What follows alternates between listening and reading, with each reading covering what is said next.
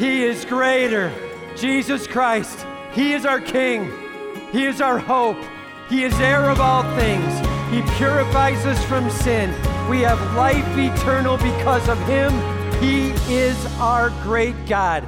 Amen. Well, it's great to be here with you and great to be worshiping our King. Man, we celebrate Jesus Christ, God with us. He is our King. And all of God's people said, amen, man. Super fired up to be able to go after it. We're in a series here called Greater. And as we're walking through this series in the book of Hebrews, the first couple of chapters of Hebrews, it is all about Jesus Christ as God Almighty stepped into this world. Emmanuel, God with us. God of the universe, who is right here with us. So many people speak of Jesus Christ as a nice person, a good teacher, and those things true as he lived his life here on earth, fully human, but also fully God. Absolutely, massively, all-powerfully in charge, Jesus Christ. He is over all. And so as we've walked through these last couple of weeks celebrating Jesus as greater, the first is Jesus is greater than everything, all creation. And then Jesus is greater than the angels. Last week, Jesus is greater than all earthly hopes, whatever this world has to sell, so much greater. And now today, as we look at this passage in Hebrews 2, it's Jesus is greater than any other man. Jesus is greater than any human being. And super obvious in that, but really wise that we walk through it. And so do me a favor, turn with me, if you will, to Hebrews chapter 2, starting in verse 10. We're going to walk through the rest of chapter 2 today, all right? Hebrews chapter 2, starting in verse 10. Point number 1, be in awe. Be in awe that you can be considered the brother or sister of Jesus. Be in awe that you can be considered the brother or sister of Jesus. Did you know that? Scripture is going to be really clear as we walk it through today, but you are literally, if you are saved, if you trust Christ as Savior, you believe in Him, you've given Him your life, He's in charge. You are sister or brother to Christ. He is your big brother. That is a phenomenal privilege that we have, that we can live out. So we start here in verse 10. It says, for it was fitting that He, for whom and by whom all things exist, in bringing many sons to glory, should make the founder of their salvation perfect through suffering. Let's hold right there. It says for. This is a connecting word. It's a because is what it really means, right? Because. And we just looked in last week's passage and saw Jesus doing so much for us and in so many ways so awesome. And it's talking about Jesus Christ as even dying for us and rising again that we might have life and life eternal. Why did He do that? For it was fitting.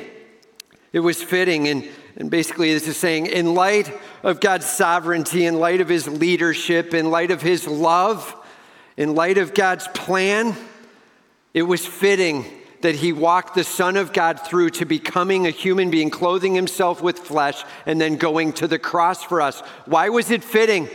Because God has a plan in His justice to be able to be the substitute for you and me, for our sin, to be a substitute. It's a huge privilege to grasp that Jesus Christ willing to die for us. And so because of that, He's stepping Him into clothing the Son of God with flesh and then walking Him through to some substitutionary suffering along the way. It says that He who for whom and by whom all things exist. For whom and by whom all things exist. Like, I love that the author of Hebrews over and over again is making it super clear that Jesus is over everything. For whom, like all of creation, is for Jesus Christ.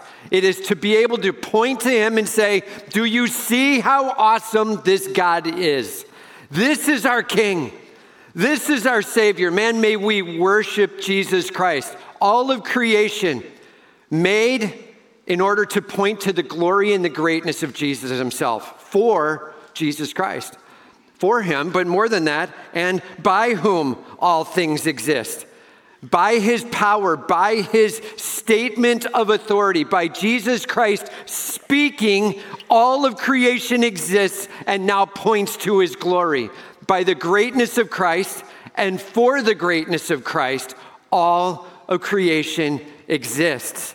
Jesus Christ, he is greater. Everybody just say, he is greater. He is greater than everything, man. He is over it all. May we grasp that with all that we have. It says that he, for whom and by whom all things exist, in bringing many sons to glory, in bringing many to salvation is what this is talking about, in bringing many to be called children of God, to glory, meaning that their life is forever set in heaven, eternity with Jesus Christ, being able to be drawn as the sons of glory, bringing many to him, saved as we believe in him. You know, Romans chapter 8, verse 15 speaks to this a little bit more, and it talks about how we become a part of the family of God. It says, we receive the spirit of adoption, whereby we cry, Abba, Father, which is like saying in the Hebrew, Daddy. Like we have the privilege of being a part of the family of God. If you have trusted Christ, if you believe in him as Savior, you have that privilege. Hear me on this, man. The privilege of being able to be adopted into the family of God.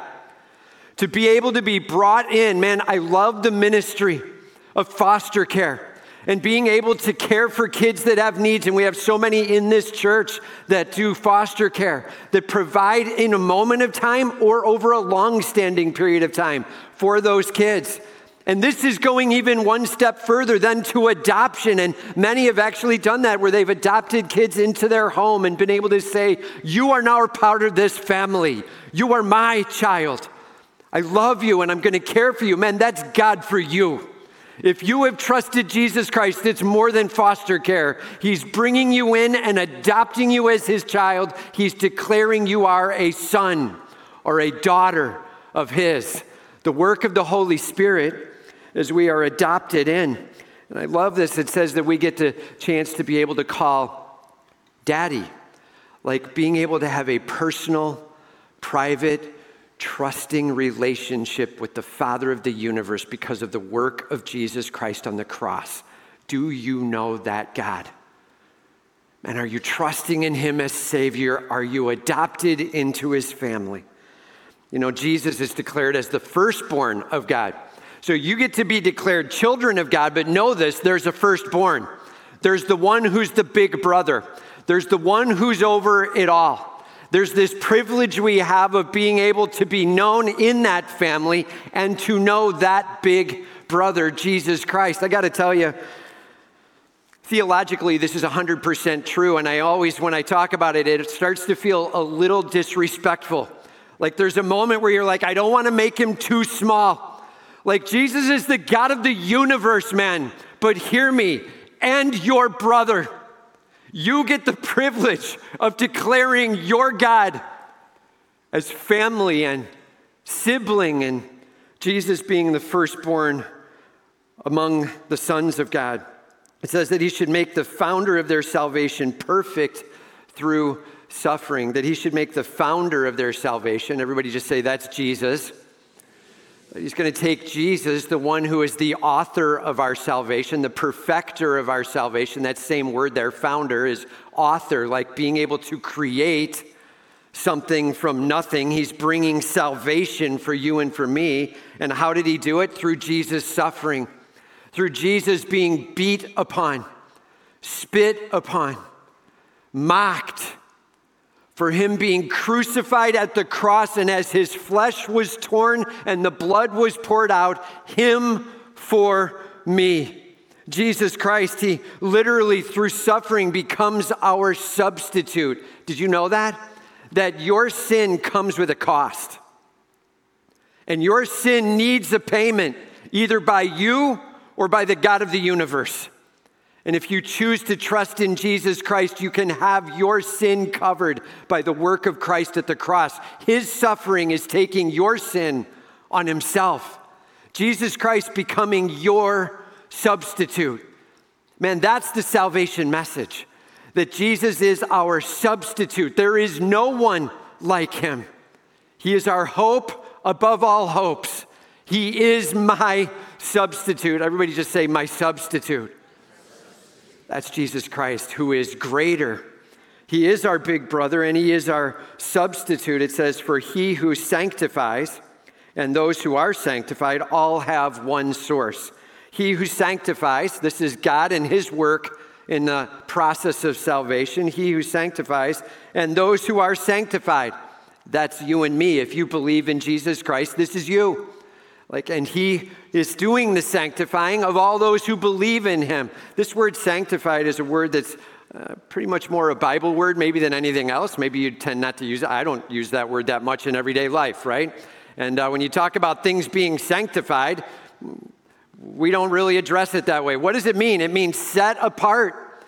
It means uniquely set apart to be able to point to the greatness of God. It means to be made clean or holy and having a purpose.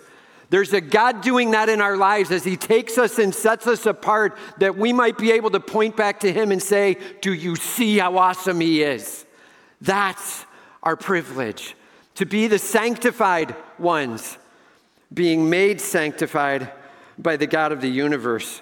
You know, when it says he who sanctifies, really, if you look in Scripture, there are actually all three persons of the Godhead are involved in the sanctification process. It talks about the Father sanctifying. It says through the sanctification of the Son, and it says by the sanctification of the Holy Spirit. So all three are involved. We have the Holy Spirit doing a changing work. We've got the Son doing a replacement payment, and we've got God the Father in his legal declaration over it. God 100% involved in you being drawn into the family of God. It says who are sanctified are all have one source. All have one source. And just so you know, in the original language, it doesn't actually say all have one source. It actually says in the original, all are of one. That's what it says. All are of one. It comes out of one. And so one source isn't a bad interpretation of it, but just so we understand that this is talking about us being able to have the privilege of connecting to God in all that's going on, and God doing something special in us. And so there's this uniqueness to the character of God that's a part of what's going on. There's one family that's going on. There's one purpose that's going on. There's a lot of one that's going on as God is involved in it, and all of one source, meaning he's been using the flesh and blood of man, and he's going to accomplish it through the flesh and blood of Jesus, and through the love of God, something miraculous is going to happen. Huge, huge privilege. He says that is why he is not ashamed to call them brothers. Let that settle for a moment. That is why he's not ashamed to call you brother or sister. When we get home to glory and we are in heaven and we are worshiping in full tilt celebration for the Lamb of God who has brought our salvation, he is allowing himself to actually be your brother, to lowering himself down to become, along with his creation, part of and celebrating in, fully man, but fully God. And we have that privilege of being a part of it with him. Huge celebration as we get to walk it through. He's not ashamed because it has the whole work of God on it. And he's not ashamed because it has the oneness of God on it. And he's doing something miraculous in it. You know, I can only say this is a lot like you can imagine back to the playground days, right? And maybe this even happened to you. You're out on the playground and your older sibling comes on the playground. They're a couple of years, 3, 4, 5 years older than you. And as they walk on the playground, all of your friends, your height, your age, your size, are like, dude, look at the guy. He's huge. He's like way bigger, way taller, way more cool in some way. Maybe you're like, I didn't have that brother. Maybe that was you. Maybe you're the one who walked out onto the playground and the littler ones were in awe of who you were. And in that moment, that brother has a choice. Could mock all the little ones, could come over and razz you as the sibling and push you down, or could walk over and make a very huge moment of it. Jesus is the kind of brother that walks over and maybe puts his arm around, pulls you in, maybe a little bit of a head rub on, is like, what's up, man? And starts joking and then teasing and laughing, and there's this connecting, and people are like, you know him? They're like, yeah, man, that's my brother. Like, dude, that guy is so cool. And he's like, yeah, He kind of is, you know? I enjoy being with him. And as he walks away, he's talking to the kids, he's playing around with people. They always feel better for having been with him. That's your brother. On the playground of life, that is your God. That in every case and in every circumstance, looking to pull people in, build them up, encourage around, rock the place with who he is. And you get to say, that is my God. And that is my brother.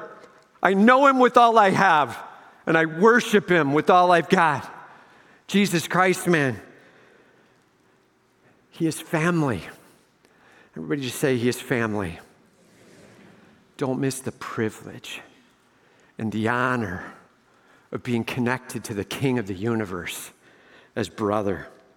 He says, saying, and now he gives a couple of quotes, I will tell of your name to my brothers. In the midst of the congregation, I will sing your praise. This quote actually comes from Psalm chapter 22, verse 22, if you want to write it down. Psalm 22, verse 22. You know, Psalm 22 is that psalm that speaks about the messianic hope and Jesus Christ, and he ends up even quoting the first couple of verses on the cross. Psalm 22 is definitely a messianic hope, and it's being stated by David at the time. And as David is using these words, the Holy Spirit now revealing to the author of the book of Hebrews, like, just so you know, while that was being said by David, it's also reflective of exactly who Christ is and what he's saying. And this declaration out, I will tell of your name to my brothers. In the midst of the congregation, I will sing your praise. Like, we get to be called brothers, and we're going to rally together, and we're going to praise his name. And there's a massive rally cry from this verse with the ones saved being called brothers. And it says, and again, I will put my trust in him. And again, behold, I and the children God has given me. Both of these coming from like Isaiah chapter 8, verses 17 and 18. And again, this is a quote now of Isaiah being used, that now the author being given through inspiration of the Holy Spirit, this clarity that this is actually like the same view and the same words of Jesus Christ, and being able to apply them out, that we have the privilege. It says, behold. Right, and every time we see the word behold, we say, right, check this out. I and the children God has given me. Like, you, if you have trusted Christ, get to be declared that child that is adopted in. Family, it's Old Testament truth that's being brought forward into New Testament reality. It's the stunning truth of Jesus Christ. Man, hear me. Jesus Christ, he is the God of the universe.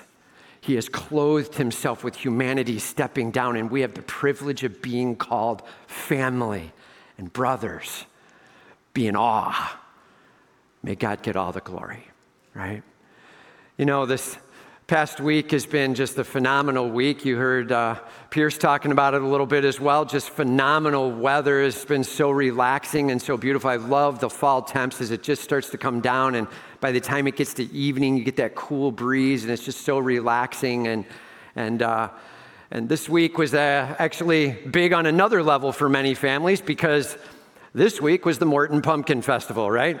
And so for many, there's like two that cheered on that. So for many, they go over to it, and it's the blast of walking up, the awe of the Morton Pumpkin Festival through the eyes of 3-year-olds. There is nothing like it. As they walk in, and you just see them like, whoa. There are a lot of people around here, right? All the humanity everywhere, and then the lights going on and the noise and these gigantic rides swinging humans up in the air and then just saving their life to swing them back the other way. And you see these kids' eyes just getting huge as they're like, this is amazing. Can I have a corn dog? Right? Like, it's awesome to watch how the amazing view of the little one draws their attention. We were standing in line to go get some food one of the nights, and we were standing there with Mac and Megan and my daughter Alyssa, and as we were getting ready to go in, Everett saw the little flying orange balloon that flies over the top of the tents. I don't know if you guys know what I'm talking about, but for those who... So there's this balloon that flies up there, and he's been able to reach out and grab any ball he wants. So then it's like, oh! And he's reaching out in total, like, give it to me, man. Look at this ball. And he kept reaching, and it never came down to him. Weirdest thing, you know? and just like stunned and in awe with, taken by all the greatness of, whether it be the smallest of things like a flying balloon to the lights, to the rides, to the everything, it can capture us. Man, may we not just be captured by the little things of this world. May we be in awe of Jesus Christ. You are walking on to an amazing playground in this world, and you are seeing the God of the universe stun you with his love for you, with his compassion for you, with his mercy as he pours on, covering what you owe, going and suffering when he did not deserve it, taking that for himself. And then he and the Father and the Spirit working together to adopt you in as family. Be in awe. Like a 3-year-old walking into the pumpkin festival, jaw dropping along the way. So I just wrote some words down for awe. Looking this up in the dictionary. Awe, amazement, wonder, excitement. Here's a good one. Joy. If you have awe, you will have joy. Even fear and respect. If you have awe, there is something massive about what you're looking at. Fear and respect. So I'll just go over them again. Amazement, wonder, excitement, joy, fear, and respect. And then here's some other ones. Jaw-dropping, heart-pounding, soul-hoping. That's awe. Do you have awe over Jesus Christ? Are you rocked by who he is? And are you willing to lean in and stare at and be stunned by the gifts he's giving you? How's your awe? Point number 2. Worship. Worship the God who humbled himself to become a man in order to be our great mediator. Worship the God who humbled himself to become a man in order to be our great mediator. He says here, since therefore the children share in flesh and blood, he's like, hey, because of all those who have been adopted in, because of those who are now called children, because of those who are the sons of God, you all share flesh and blood, right? Please notice, by the way, it doesn't say share humanity. It doesn't say that. It says share flesh and blood. And there's a big distinction we'll talk about in just a second, but they share flesh and blood. There's a oneness, there's a likeness of our physical bodies. And just so we're clear, and so the big brother, the one who is the firstborn among, has also now clothed himself with humanity, with this flesh and blood, and taken that on. So why did I say it's a big deal to notice the distinction between flesh and blood and the word generally humanity? Well, because we know each other, and human beings sin. And we think of it very much as one and the same. And it's really important that we grasp that while you and I have flesh and blood and we sin, Jesus has flesh and blood and he does not. Sinless through and through. Absolutely essential. We see the difference. That is why he can stand and represent us, Jesus Christ. Since therefore the children share in the flesh and blood, since we're all people with physical bodies and Christ as well, it says, he himself likewise partook of the same things. Jesus himself clothed himself with this humanity to become our big brother. He shares in the flesh and blood. He humbled himself and he took on his creation, Jesus Christ. It says that through death he might destroy the one who has the power over death, that is, the devil. That through death he might destroy the one who has the power over death. Jesus Christ humbled himself, allowed himself to go to the cross, that as he died on the cross and rose again, he would be able to declare victory over death.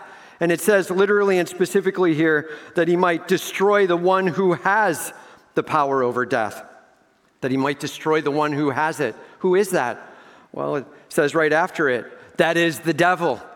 So he's talking about Satan here, and he's like, just so you know, he has the power over death. And I want to make this really clear. Please notice that it says he has power over it, but it does not say he has the authority of it. And that is a big difference. Authority sits in God's hands. God is sovereign, right? We've said this a number of times, but you cannot be sovereign unless you are sovereign over all, right? You are not sovereign at all unless you are sovereign over all. God the Father is sovereign even over death, and yes, he understands it. If you look at Genesis chapter 3, the first time death is talked about, it is God ushering it in, saying, the punishment for this sin will be death. Now, he's allowing Satan to be one that's kind of mediating that or walking that out a little bit. Satan is given some of the privilege in that moment, but God's over it.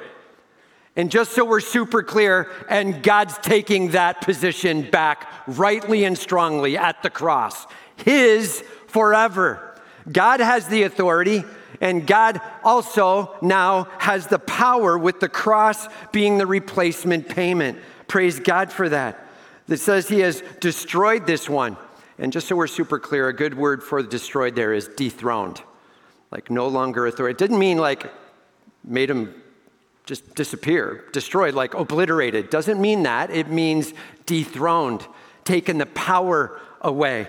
The power is taken away. He is dethroned. The payment is made. We are made free, and we are like him.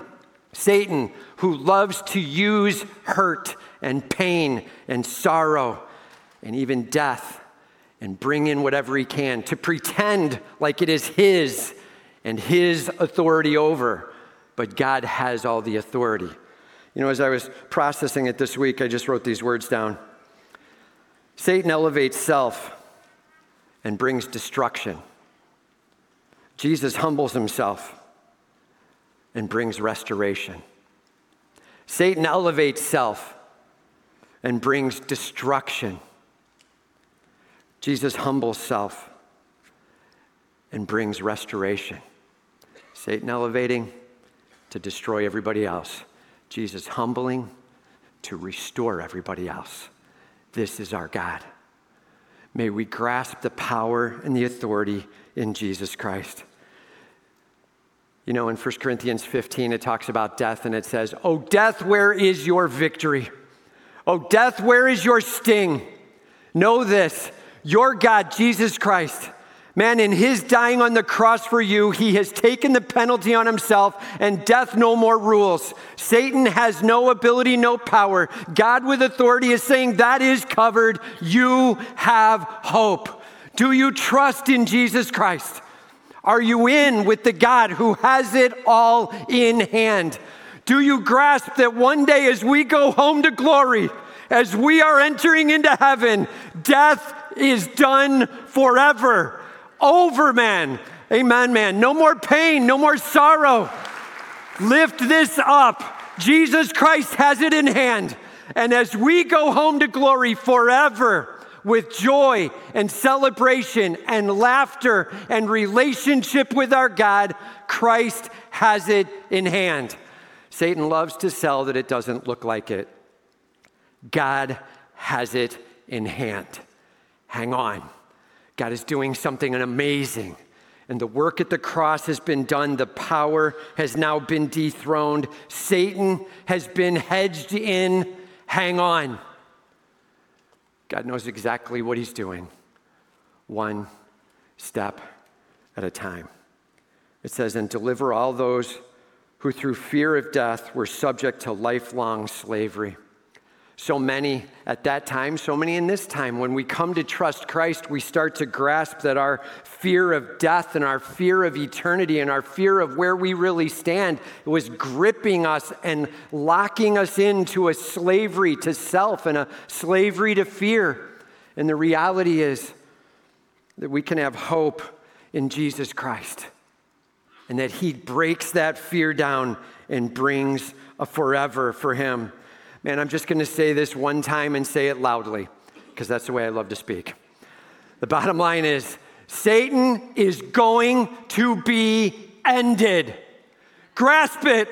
Satan is going to be locked down, 1,000 years. Final one release, and then it is all over. Thrown into the fiery pit forever. He is a created being in rebellion, and it will be put to an end. God has it in hand.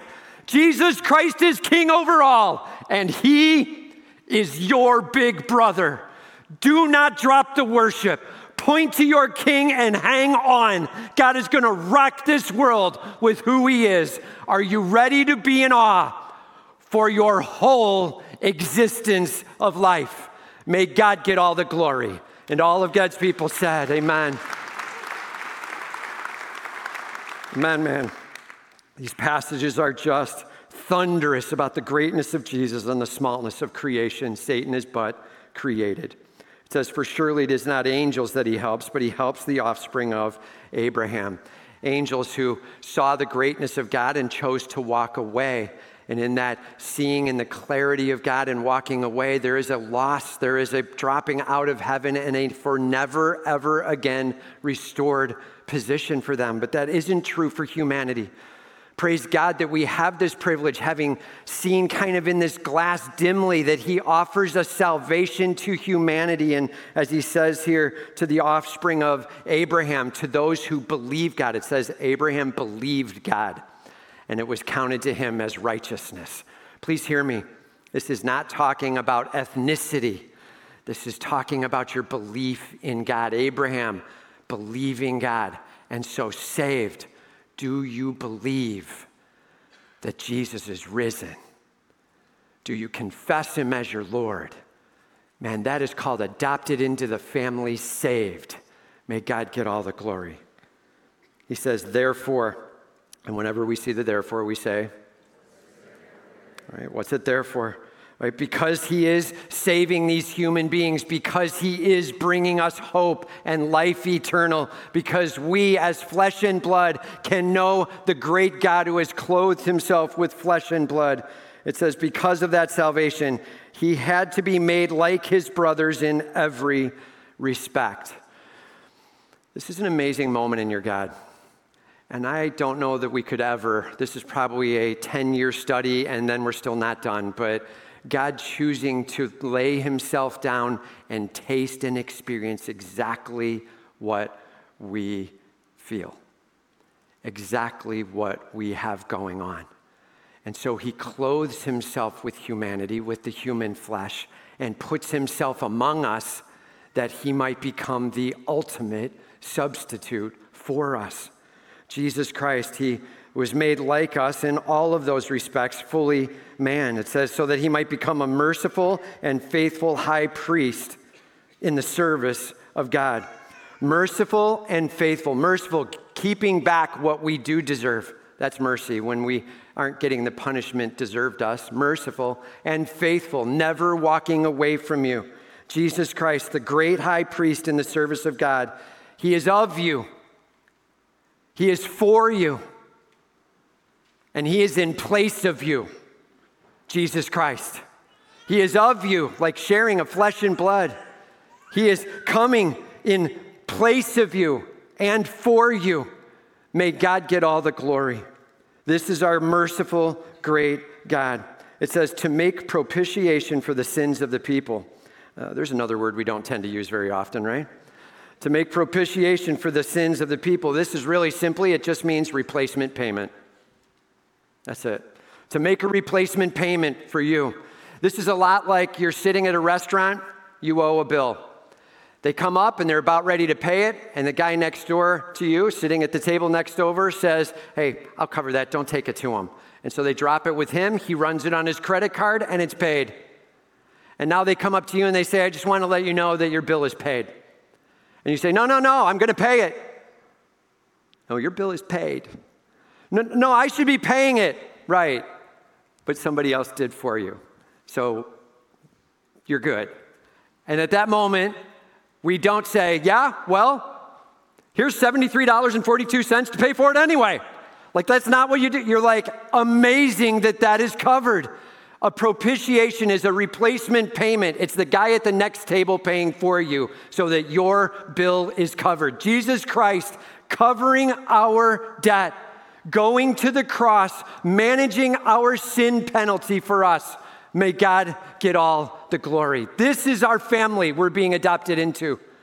Do you see the love, the sacrifice, the care along the way? It says, for because he himself has suffered when tempted. He was tried, he was pressed, he was pushed on all sides. And again, another one you could spend a year talking about, but the temptation of Jesus, let's be really careful on this. He is not tempted because of some internal faulting in himself that he now longs for sin, okay? It is not some broken internal sin in self that's causing him to be tempted. When we think of temptation, we think of all the things I want that I shouldn't want, right? And it's not that temptation, but it is the body being pressed on, hungry. Have you ever been there? Maybe not this week with the Pumpkin Fest, but have you ever been there? Like hungry and angry, lonely, tired, the presses of the body that come on, hungry, angry, rising up against what you know is wrong, lonely, longing for connection, tired, exhausted.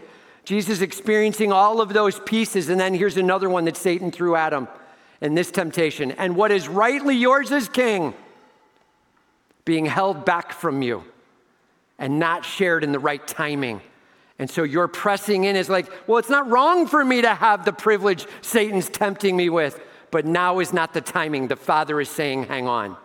Jesus Christ, he walked through so much temptation that is so similar to you and me. The only one he did not is the internal fragmenting of our soul that says, I long for sin, let's go do that.